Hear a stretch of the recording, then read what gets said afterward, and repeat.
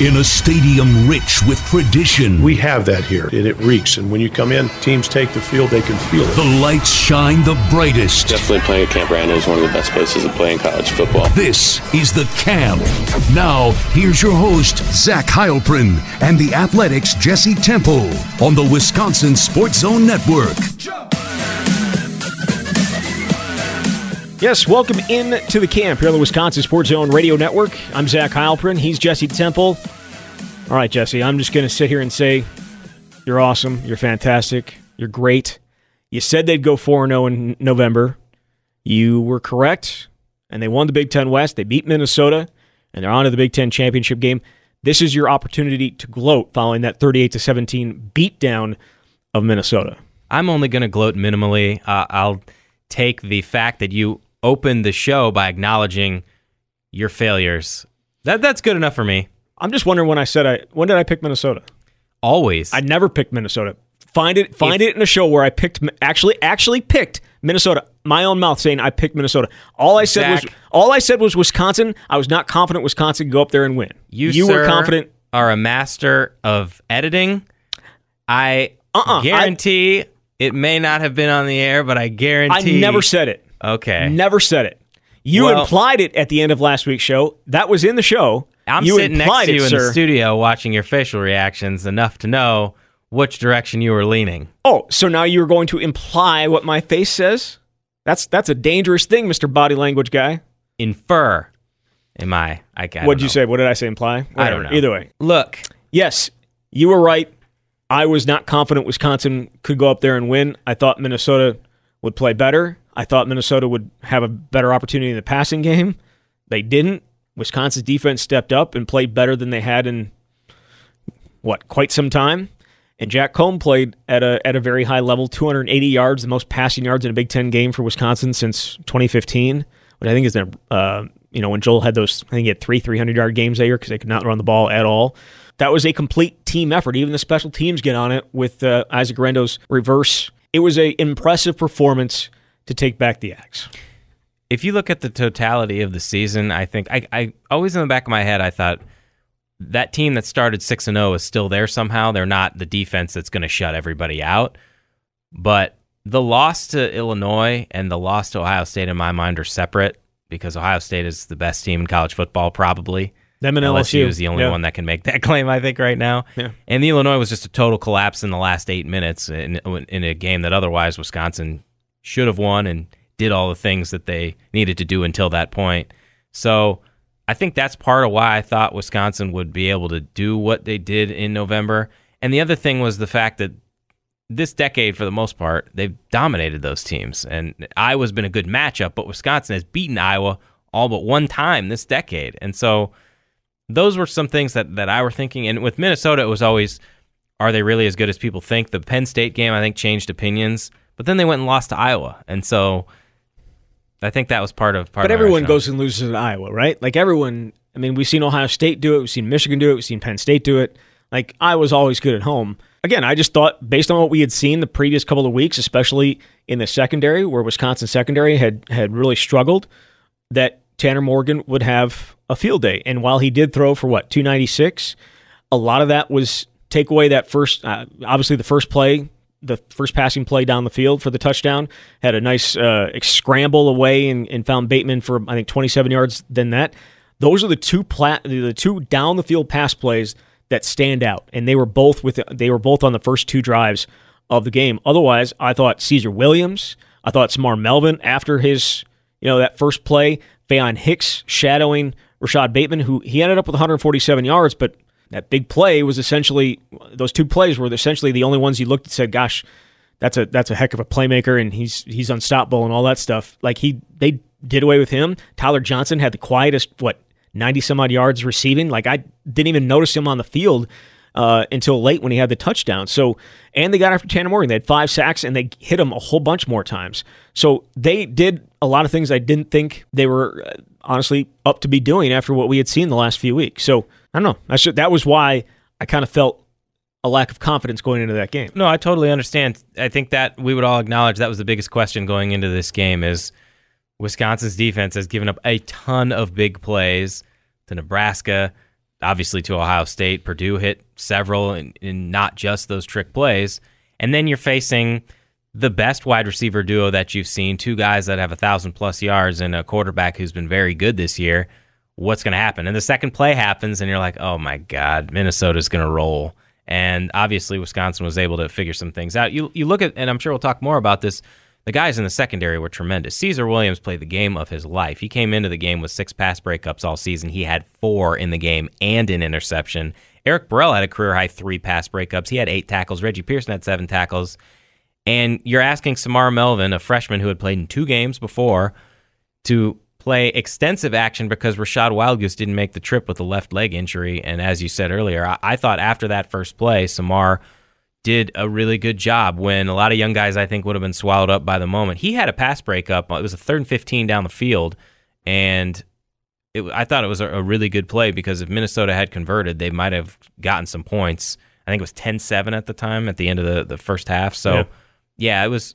I think all in all, given what was at stake, this was the best all-around performance that Wisconsin had. Yeah, no, it definitely was. There were several key moments in that game, and I kind of wanted to get into those, and a couple of them were on Minnesota's side. Specifically, the second drive where it's 4th and 2 at Wisconsin's 34-yard line, and PJ punted it. You were stunned. I remain stunned because officially, he is now a Big Ten coach, punting at his opponent's 34-yard line. Now, I was listening to KFAN on the way home a little bit, and apparently people that have covered PJ, not just at Minnesota, but at Western Michigan, were not surprised. He's not as, aggressive as you would expect him to be, considering his boisterous and aggressive personality, at least off the field and at least visually on the field. But for not going for it there and punting was a bit of a surprise, and I thought that gave Wisconsin. No, Wisconsin had to punt again, but it gave them a little bit of life. And then there was another situation where it was 3rd and 10, and this was when it was Wisconsin. Wisconsin was up 17-7. It was after the Quintez Cephas touchdown. They marched right back down the field, and it's 3rd and 10, and you're expecting a pass, right? Because it's the conditions aren't great to kick a field goal, and they ran it to the left side on for nothing. For nothing. Yeah. And those were 2 decisions, I think, by PJ and his staff that were questionable in my mind. Now, as for Wisconsin, the key plays, pretty obvious. The Caesar Williams interception after the Cruikshank fumble, right? So Cruikshank fumbles on that's the last time we saw him on offense. He fumbles on the Wildcat. Caesar Williams, Jack Sanborn gets the pick. Caesar Williams, they only get a field goal out of that, but it was big. And then coming out in the second half, and instead of being backed up on your first drive inside the 10, and instead of just turn around and handing it to Jonathan Taylor, it was throw down the side to Quintez Cephas. 2 plays later, Quintez Cephas runs right by the linebacker for the touchdown. Those 2 plays, those 2 guys, in my mind, were the players of the game offensively for Wisconsin. I thought Jack Cohn was absolutely phenomenal, and there were 2 drives, if you don't count the one at the end of the first half where they obviously didn't finish out the drive. They just went into the locker room. They scored a touchdown where he went 5 for 6 through the air, and they only ran 1 play on the ground. It was 6-yard carry to Jonathan Taylor. And then, as you mentioned, that drive with the 2 passes to Quintez Cephas, with the snow and the wind and the conditions, especially the touchdown pass, that he just put it on Quintez. Absolutely perfect. I think that shows why people have so much confidence in Jack around this program. Correct. And I think there's a lot of people wondering, why in the heck do they ever line the fullback up outside? Like, why in the world do you ever motion him out there and put him out there? Do you know why? A pass. Right. But on the one that's there. Saki. But on the Cephas touchdown, they motioned him out there, and it forced the corner to move out. It forced the safety over a little bit, and it forced the linebacker to try and carry Quintez down the middle of the field, and it could not do it.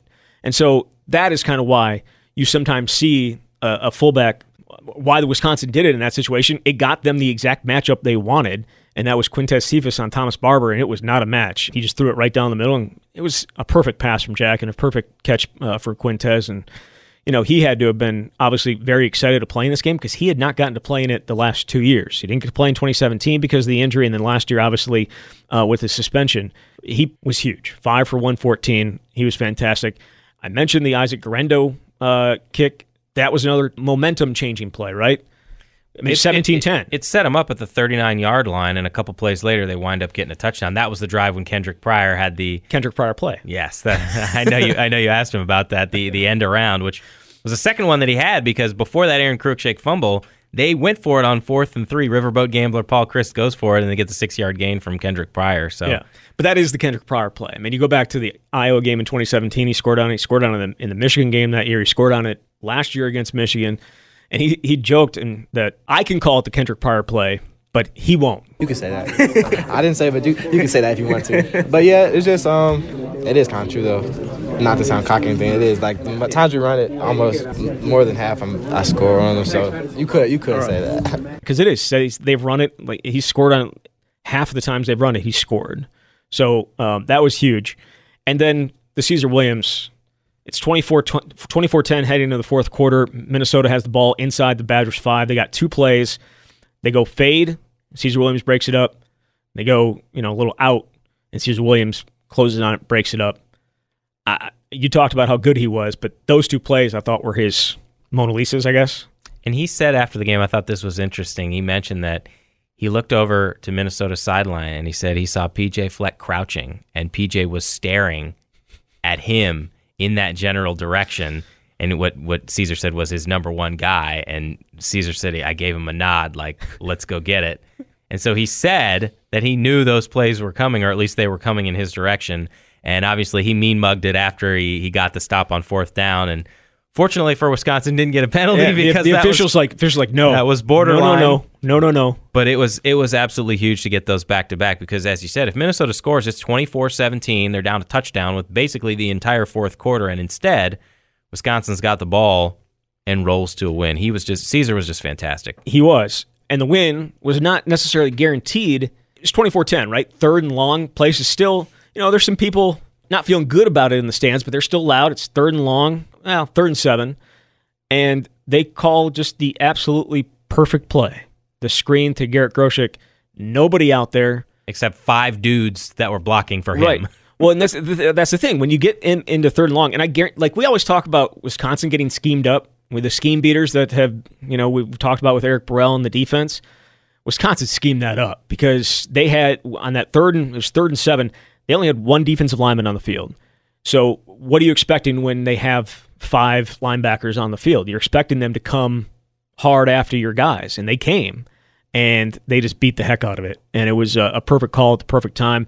They did it a couple times, not the screen to Groshek, but they also had the tight end screen, the long-lost tight end screen from Paul Christ's offense that it feels like hadn't been run in quite some time. I think they may have run it against Miami in the bowl game last year, but there were just a few calls here and there that just screamed Paul Christ from 2011, Paul Christ from 2010, Paul Christ the offensive coordinator as opposed to Paul Christ the head coach, which has, I'm not going to say maligned by any stretch, but just hasn't had the feel.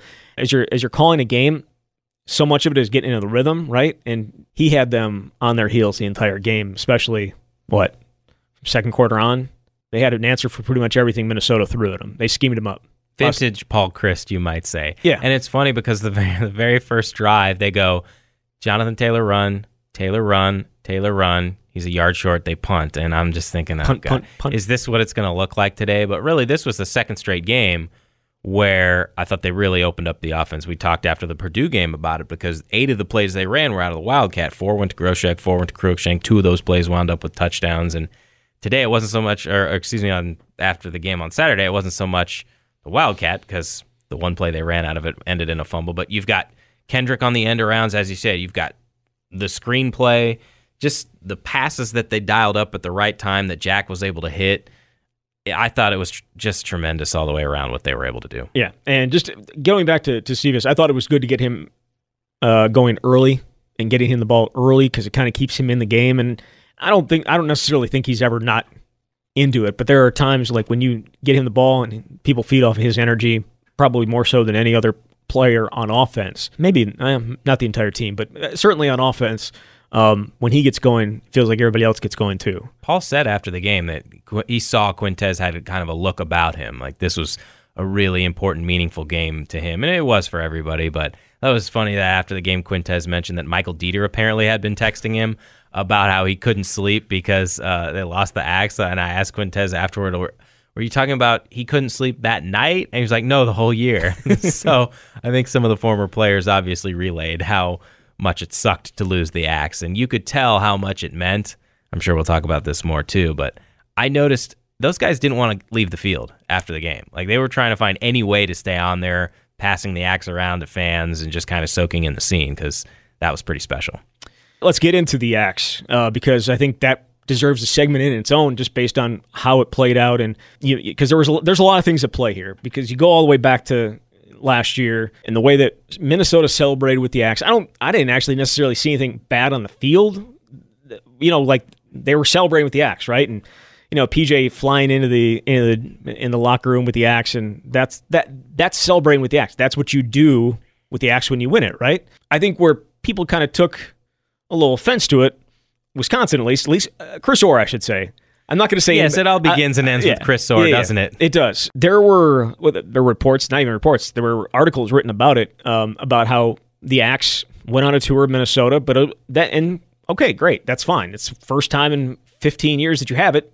Do what you want with it in that respect. But I think that there was a little bit of issues with the idea that it was being rented out and like taken to weddings and all that stuff that just doesn't feel, at least to Chris Orr, right. And he finds motivation in any little thing, but he grabbed onto that and had a strong take on it in the post-game locker room. And I'll play that right now so you can hear that in case you missed it, if you did. Well, we just felt like they disrespected the Axe by renting it out to people, having it, any and everybody can touch it. It means more than that. People have played this game for a very long time. It means more than that. It's not just a little commodity or something that you can just rent out for money or whatever the case is. You're trying to make profit off of it. I feel like that was disrespectful. They didn't honor the players that came before. They also lied and said only the seniors can touch it, no, only the seniors chop. So we felt like it was disrespectful for them to do that. So just a little disrespect back. So he's obviously wasn't happy about it. I get where he's coming from, but I also understand that he's just grabbing onto any little thing. Yeah, I thought about this, and I thought, PJ said this too before, because when there were articles written in the lead up to the game, you win and you can do what you want with the Axe. I honestly don't see that much wrong with I have an issue. Minnesota did. Now, Chris's problem was commoditizing it and making money. That would off be of my it. issue with it. I don't think we have the full facts on. Probably not. Was there money exchanged? But how did that work? How do you rent stuff? You would think so. Yeah. And the other thing that Chris said was he did not like the fact that he didn't use PJ Fleck's name, but he said that they lied and said that only seniors could touch the Axe, because that was something that PJ said after they won last year, that it wasn't just going to be seniors like it is at Wisconsin. Everybody can touch the Axe. Chris didn't like that either, and generally the seniors chopped the goalposts, but you had three juniors in there, Tyler Biadasz, Jonathan Taylor, Quintez Cephas, and Jake Ferguson was parading around. He's a redshirt sophomore. So Chris is fired up about any and everything, but especially in this game, he was as motivated as you'll ever see. He was. We've seen chopping the goalposts, right? That's what they do. Both teams have done it.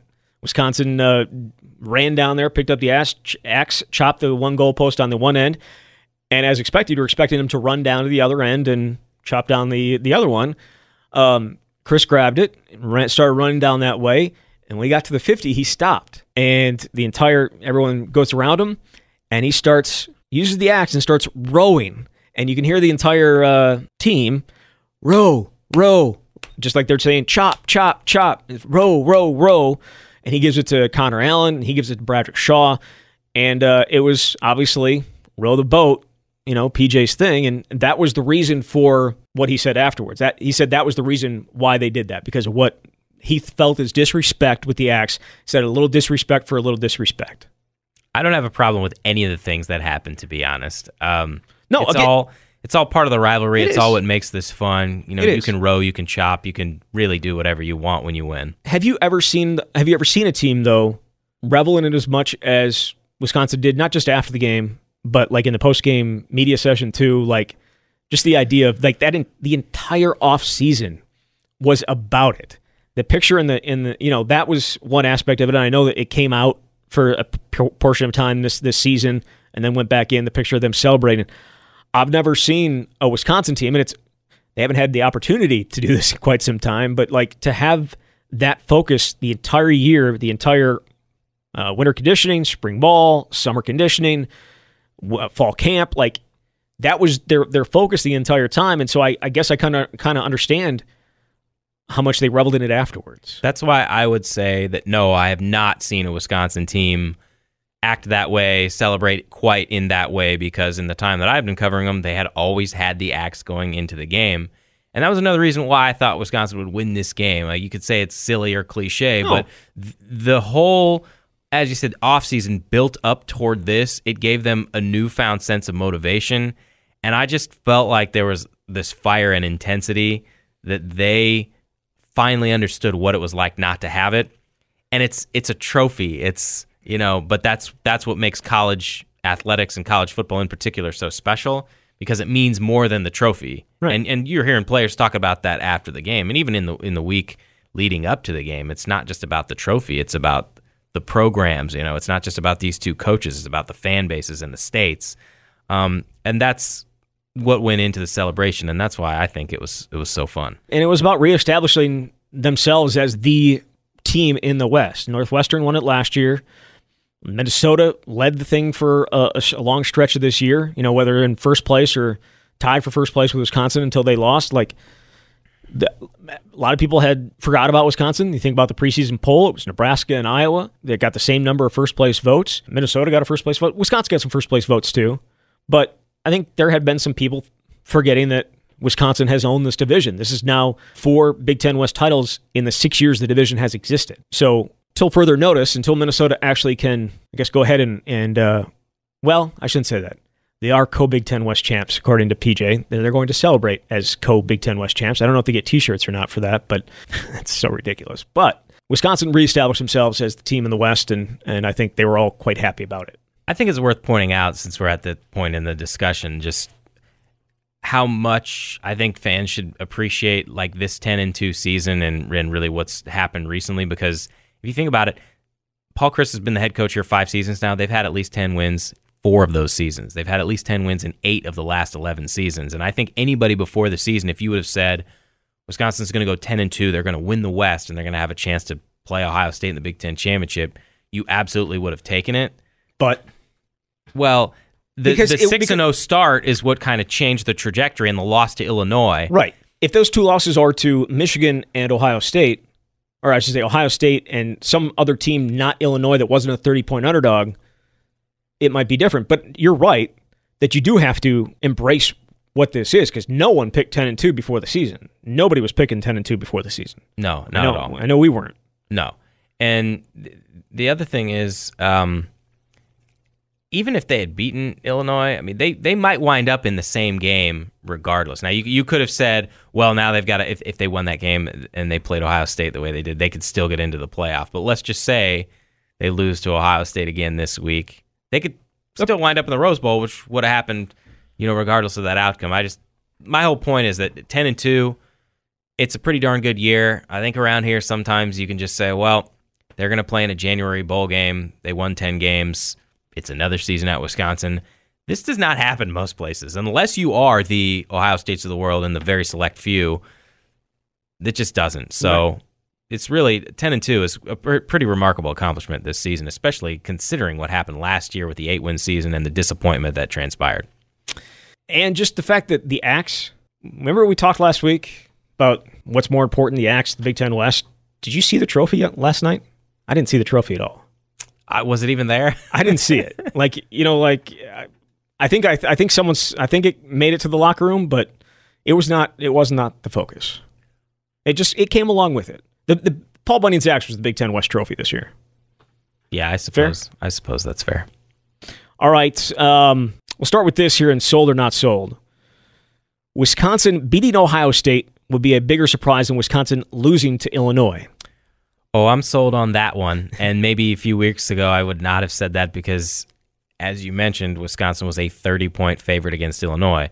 But it turned out Illinois was a pretty good college football team this year. They're going to go to a bowl game. They got on a streak after they beat Wisconsin, and maybe you could ask, why were the Badgers 30-point favorites to begin with? Obviously, they had been 6-0. They'd been dominating teams, but top 10 in the this country. would be, and we haven't yet talked about looking ahead since we've been looking back. To me, the biggest upset in decades, given maybe even further back. This is, as I've said, the best Ohio State team that I have seen this decade, and they won a national championship. They are putting 50-plus on everyone, and as Justin Fields, the quarterback, will remind you, they would have put up 50 on Wisconsin if the weather had been better, and tough for me to argue with that. Yeah, that day, I mean, I think it's worth remembering that it was 10-0 at the half. It was. Yeah, Okay. I thought the defense was excellent in the first half. Yeah, they played well enough in the first half to keep them in the game, and then Ohio State, I think, scored on 4 straight possessions to open or maybe it was 5, to open the second half. No, it was 4, because it was 38-7. They scored on 4 of their 5 possessions in the second half. No, excuse me. They came out of the half, punt got blocked, Wisconsin blocked the punt, scored the touchdown, so it was 10-7, and then they went and scored 4 straight touchdowns to salt that game away. But either way, Wisconsin is a 17-point underdog in this game. Going back through OddsShark's database, which is the only thing that I've ever found where you can go back and look historical odds, Wisconsin has never been a 17-point underdog in the last at least 22 seasons. I don't think the database goes back further than that, but you probably would have to go back to when Wisconsin was not Wisconsin that we've known for the last 25 years or 30 years, well, 25 years, 27 years, to find a game where they have been this big of an underdog, simply because it just hasn't happened because they've been a good team. But Ohio State, you're right. They've been unstoppable. They've curb stomped absolutely everybody they've come up against. Everybody they've come up against except Penn State. And outside of a 3-minute stretch where Penn State got a couple of turnovers in plus territory, that wasn't a game either. Though Penn State will certainly tell you otherwise as they battle and try and plead for a berth in the Rose Bowl. But I mean, that team, I don't know how you stop it. I don't know how you. And if you stop it, okay, great. You slow How you them gonna down. score? How are you going to score against them? Right, and that's the thing. They just have better players across the board. I mean, in college athletics, the team that has the better players, not always, but generally, is going to win the game. And I know we talked about this with the last matchup, but they're recruiting 4- and 5-star guys. They are just on an entirely different level, and ever since Urban Meyer got there, he elevated them even on a higher plane. And Ohio State was already generally the cream of the crop in the Big Ten, but now they are absolutely untouchable. They have the best defensive player in college football with Chase Young, who might wind up as a Heisman finalist, certainly deserving of it. They've got 2 guys that maybe if they were on a different team and doing what they were doing, they'd be Heisman finalists, but they sort of cancel each other out. You have Justin Fields, who's thrown 1 pick the entire year, and J.K. Dobbins, who certainly can make the case that he is the best running back in the Big Ten. I mean, obviously, based on what happened in the Wisconsin-Ohio State matchup. Now, a lot of people would say if you put Jonathan Taylor on that team, it might look a little bit different too. But you've got some of the best players in the sport and so many other guys around them. It's just very difficult to envision Wisconsin winning this game, but I think the Badgers will play better than they did the first time. If it was just one side of the ball, like Oklahoma sometimes, right? Oklahoma's got that great offense, but their defense, you could score on it. Like this is, in years past. LSU this year got a great offense. Defense isn't great by any stretch, especially Dave Aranda's standards that he had set. They're not great. Ohio State's got the best of both worlds. They are dominant offense. They're dominant defense. Outside of them turning the ball over like they did against Penn State and Wisconsin not turning the ball over like they did the first time around, I don't see how it's close. But again, I guess you never know. And do we see the same aggressiveness offensively from Paul Chryst? Well, I think it depends on what is this offensive line going to do, because that was the game where you were like, Ohio State just absolutely decimated the offensive line. Yep. Jack Cohn did not have the time to throw, so you can honestly, I look at whatever his numbers were in that game and I just say you can throw him out the window because he didn't even have time to make a 5-step drop out of the shotgun. Right. Chase Young is already there to level him, and I thought that I also think that game was a turning point for Wisconsin. Now, granted, in the next 4 games, they did not play a team anywhere near the level of Ohio State, who is in the Big Ten. But They shortened the offensive line rotation. Joe Rudolph basically went to the same 5 guys. He stopped with the guard rotation. He went with his seniors in David Moorman and Jason Erdman, and they played better. They ran really well. The next 3 games as a team, they ran for over 1,000 yards, and they've opened up the offense here the last few games. Now, are they going to be able to have that success against Ohio State? Seems unlikely, but I do think they are in a better position to make this a game. I feel like they need to continue with even if you're not handing it off to Kendrick Pryor, or not handing it off to Danny Davis, you're not handing it off, I guess, to Jack Dunn, because A.J. Taylor, it would seem that he will not be available for the game. I guess we'll see. But just get their eyes going in different places. You can't just you have to do what you've done the past couple of games, where you do have them having to focus in different places. And if you think back to the 2016 game, and obviously it's a different defense, but there were some pretty darn good players on that Ohio State defense that year too. The 2016 game, where Jas Peavy just killed them with the jet sweeps early on in that game. It's just getting on the edges and forcing them to actually stay home and just not, I guess, try and take their aggressiveness and use it to your advantage a little bit. I know that's easier said than done, especially with number 2, but Michigan did a good job against him. He had 2 quarterback hits. That was essentially what he did on Saturday, which I don't know if that's a good or bad thing, because you expect him to be jacked up. But I know this. Talking to Cole Van Landen after the game at Ohio State, he said he wanted another chance. He was talking about Ohio State, but he was also talking about Chase Young, and just because he didn't think he played great, they have to have a better plan this time around, right? Oh, 100%. I mean, it couldn't be worse. And I agree with you about being a little more dynamic offensively, clearly. This is not... Paul Chryst was asked about this Sunday on the Big Ten Coaches teleconference about what you can do differently, and he said there's a fine line between throwing in some new wrinkles and doing what you've done that has helped you get to this point. But if you just hand the ball off to Taylor and try to hit an occasional play-action pass, that's not going to be enough against this Ohio State team, and I think it's exactly as you said. You've got to mix it up. You've got to do basically everything they've done the last 2 weeks, and I will say, in doing that, I think they at least make Ohio State prepare for all of these things. And I'm interested to see what they'll actually use against Ohio State. They're going to have to throw some new things at them, because what they have done does not work against Ohio State. Why has Jonathan Taylor's 2 of his worst games of his college career rushing been against Ohio State?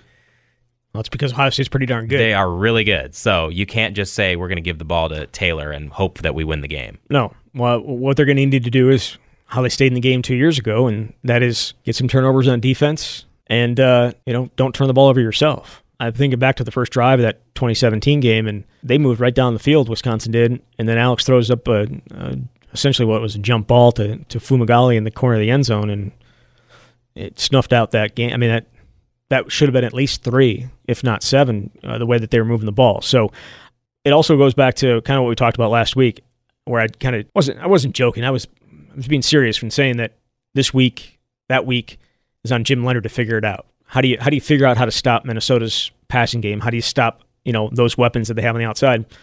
This is another week, and I guarantee you, with that guy's competitive spirit, he's probably been like Michael Dieter with the Minnesota game. Probably been thinking about the Ohio State game quite a bit since it happened that night. And I don't know if he's got the horses to get it done, but it's going to be a big week for him and the defensive coaching staff. Heck, the coaching staff in general. Big week for them. Time to get into some of your Twitter questions. We'll start with Jake.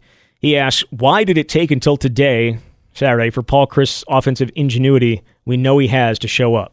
Once they worked away from Taylor and found unique ways to spread the ball around, every avenue opened up and they could almost do whatever they pleased. I loved it and wish we saw more of it. Well, we did see some of it against Purdue, so I think they've been slowly but surely opening some things up, and I think some of it might come down to trust in the plan and the ability to execute, because the offensive line, particularly through the first 8 games or so, was not, I think, the lines we've been accustomed to seeing. I think that can impact some things. But you're right. We've been saying all year that, if this is the best wide receiver group that they've had, or it's in the conversation, and you've got the best running back in college football, why can't you do some of these things? And we're starting to see it, and they're certainly going to need more of it against Ohio State. As you'd imagine, a lot of the questions are about the offensive play calling and where the heck it was. Wisco Inferno asks, we need the inside story and what changed in play calling today. Why the last game of the year? Is Rudy calling plays now? I'm going to go with no on that, but go ahead. I don't. Yeah, again, first of all, trying to get anything out of Paul Chryst when it comes to game planning and that type of stuff. Like, you could ask that question, and he'll just say, I think it was more the execution. Because I think they asked him about it after the game. Like, all these, not in the press conference, but on the field afterwards, TV asked him, and he's like, because they were at this amazing play calling, and goes, I think it was a lot about the execution, which probably is, because it's not like the first time they've called screens, right? They just called plays at the right time, and they worked. I don't think it was necessarily a ton of different plays than that we had seen at other points in the year, though I will say the tight end screen was one that we had not seen. But they've run screen passes to Garrett Groshek before. Teams have sniffed him out. In Minnesota, they schemed Minnesota up really, really well. They outcoached them significantly. That hasn't always been the case this year. I think that's also fair to say. But in terms of inside story of how it happened, we will not know. Yeah. You and I asked Jack Cohn last year, right, about who calls the plays. We did. And he said, right, I believe he said it was Chryst, but Rudy was involved in all the meetings, and when he would meet on the sideline, he'd hear from Budmeyer. It was kind of like all three of them would discuss things. It was, but I think we asked, because I asked about where was Rudy during the week, like where did he spend time? Where does he spend? Is he in every meeting with you? And he said no. Like, Chryst was in with the quarterbacks and that type of stuff. Rudy was more offensive line, run game, that type of thing. Again, I think it is a collaborative effort between Chryst, Rudy, and John Budmeyer as well. I think he plays a role in it too. But again, ask Jack, who calls in the play? Who are you guys getting the play from? Paul Chryst. So every time the color analyst says, great play call by Joe Rudolph, okay, that's fine. But it's our understanding that's not the case. Right? That would be my understanding, yes. Adam asks, should I let the opened up offensive playbook allow my heart to invest in the Big Ten title game? Why not? Go big or go home. They made the game. Yeah.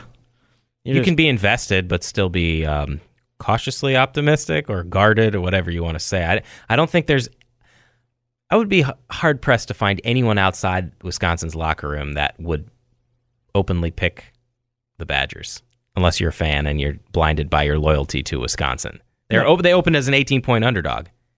They opened as, what was 18? It was opened at 18, quickly moved to about 16 and a half, so maybe people are coming around. Either way, I went and looked for 16, and they still haven't been an underdog in the last 22 seasons for that much. So whatever it's going to end up being, I guess if it gets down to 14, I think that's what they were earlier this year. So, we'll see. But Pat asks, thoughts on the play by the secondary? Seemed like they kept Minnesota in check, but at the same time, Minnesota was always getting 12 yards for a first down. I don't know if they were always getting 12 yards for a first down. There were some big plays, but that's a big play offense. They got two great wide receivers, and they finished with 76 yards on the ground, and so they were forced into passing. Right, and there were only a couple big hitters from the running backs. Ibrahim had a 36-yard gain. Rodney Smith had a 23-yard gain, but collectively, their top three running backs averaged something like 4 yards a carry. And he also threw the ball 37 times to get 296. Right. Yeah, that's the thing. You look at it and you say, 296 yards, but how did he get those yards in the course of the game? And I think especially in the second quarter, almost had close to none. I don't know if it was 20 yards or something like that, but they made a ton of plays, and they made them at critical times. One of those touchdowns came with the game totally out of reach. Yeah. No, the secondary, that may have been, and I'm not going to say it wasn't aided by the weather, probably was, but that was probably their best game against a big time, against a Big Ten team this year, I think. Absolutely. Yeah.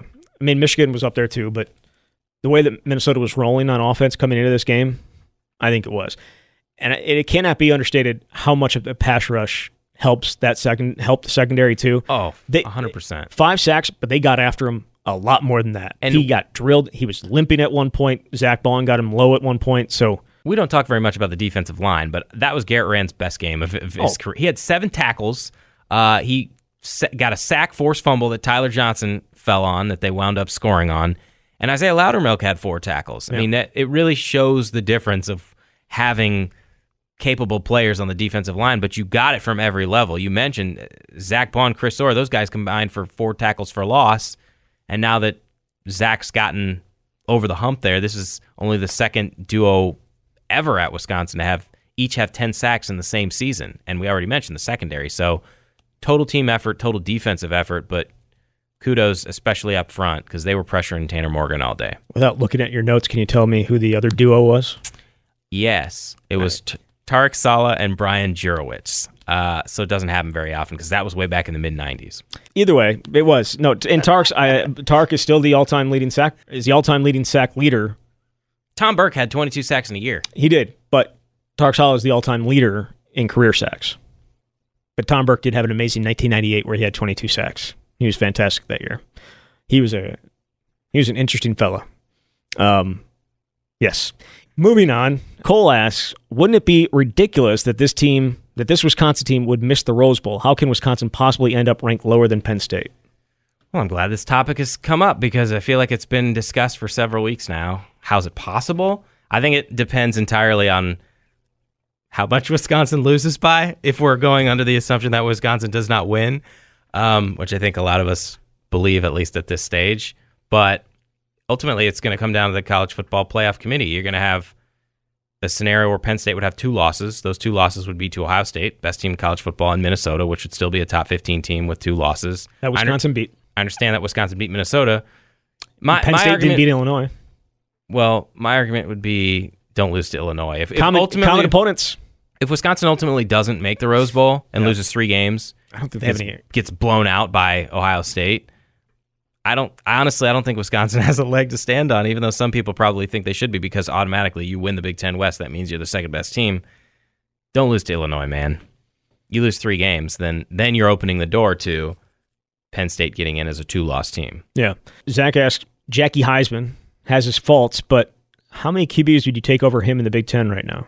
I've actually been asked this question several times, and I don't know why people wanted to just name, say, 8 other quarterbacks they would take ahead of Jack. That's not how it works. So, you got the guy that you got. There's not a lot of them based on his consistency. Do we have to go through all of them? I mean, Justin Fields, hands down. Yeah. Justin Fields would probably be up there. The way Shea Patterson had been playing prior to this week, he's been quite good. I'm not saying it would take more.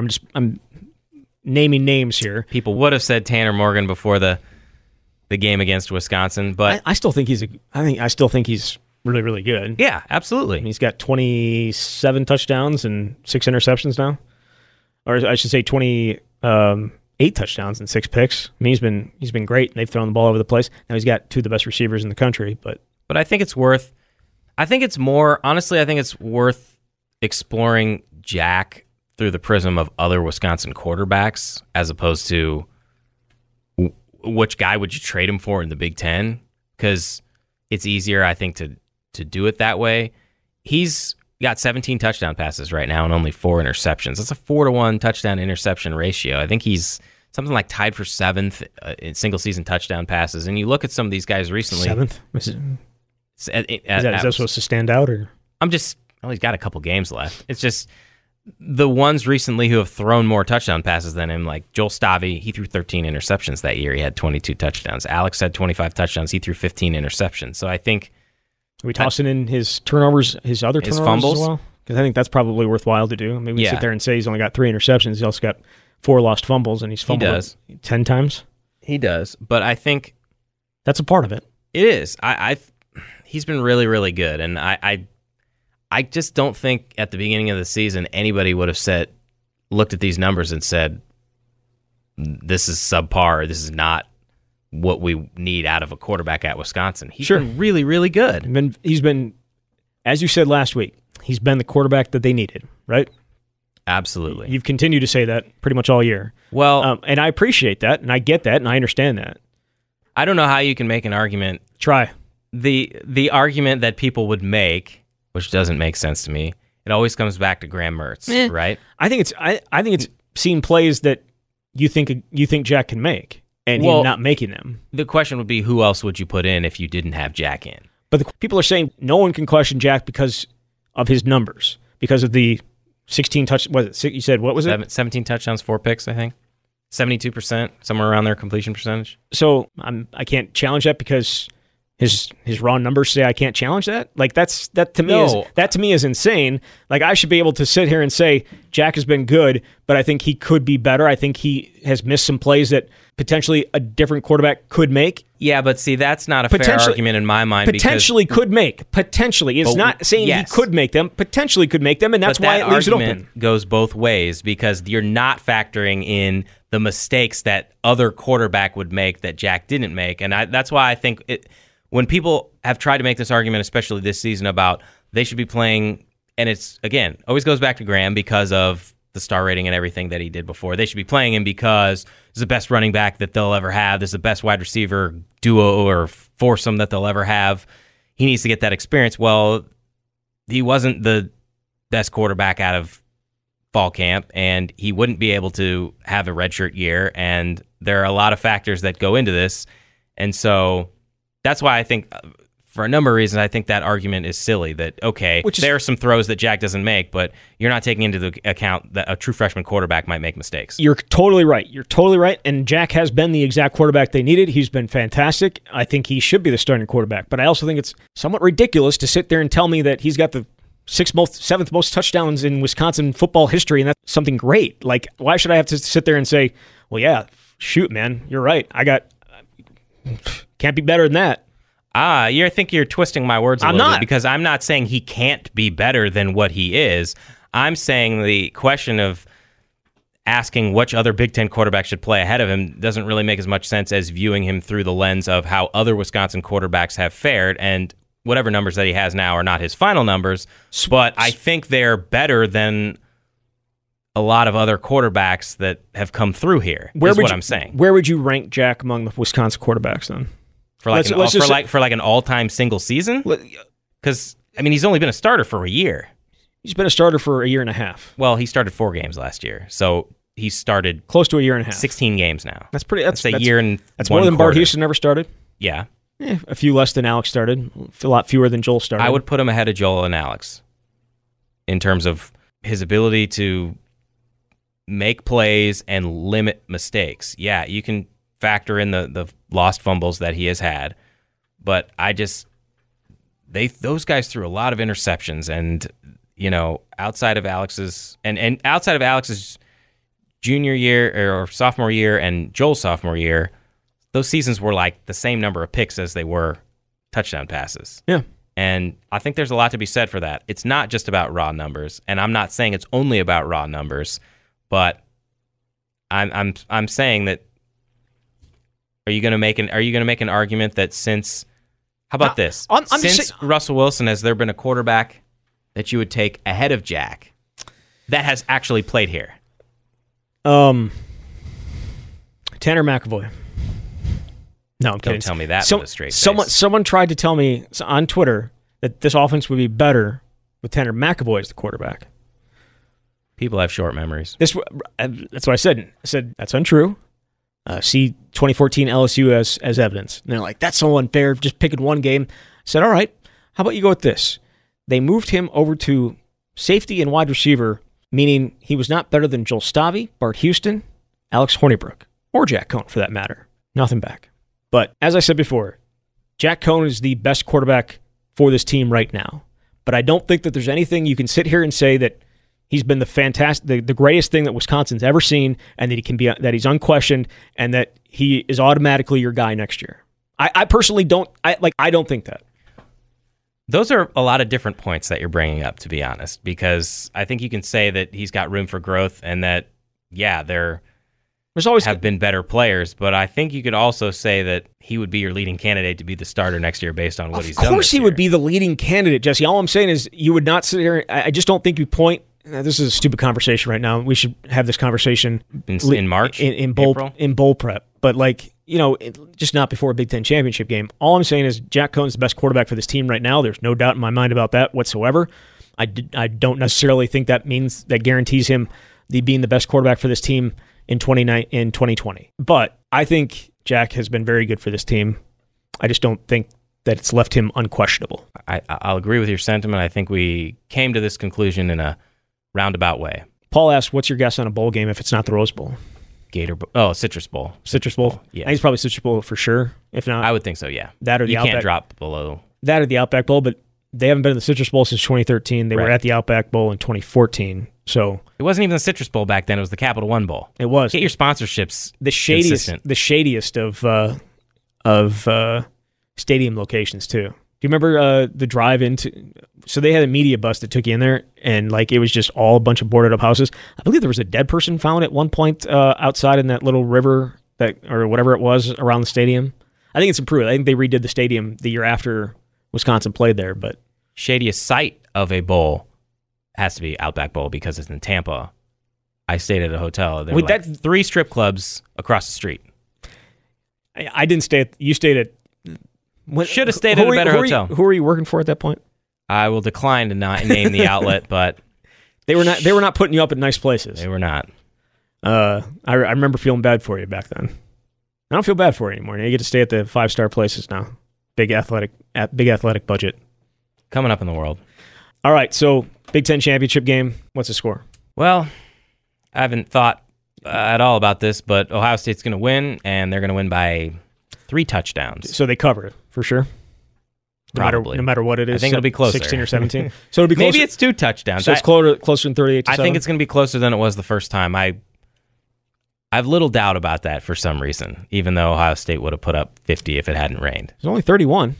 So I mean, they don't have to beat it by. Don't get beat by 30 this time for you to be right. I think they'll be in it in the second half, which they were at Ohio State, and I think they're a better team. And certainly you can say both teams are better now, but to me, especially, really on both sides, I think Wisconsin's shown some market improvement here. The one guy that they have not been able to stop whatsoever in the twice that they've played him, J.K. Dobbins. He has been dominant both times that they've played him, and if they're going to win that game, he has to be held in check. You mentioned Garrett Rand, didn't play in the first game. So we'll see if adding him back in helps at all in stopping the run and stopping Justin Fields and stopping the bevy of playmakers they have. Jesse, thank you. Thanks, Zach. You've been listening to The Camp here on the Wisconsin Sports Zone Radio Network.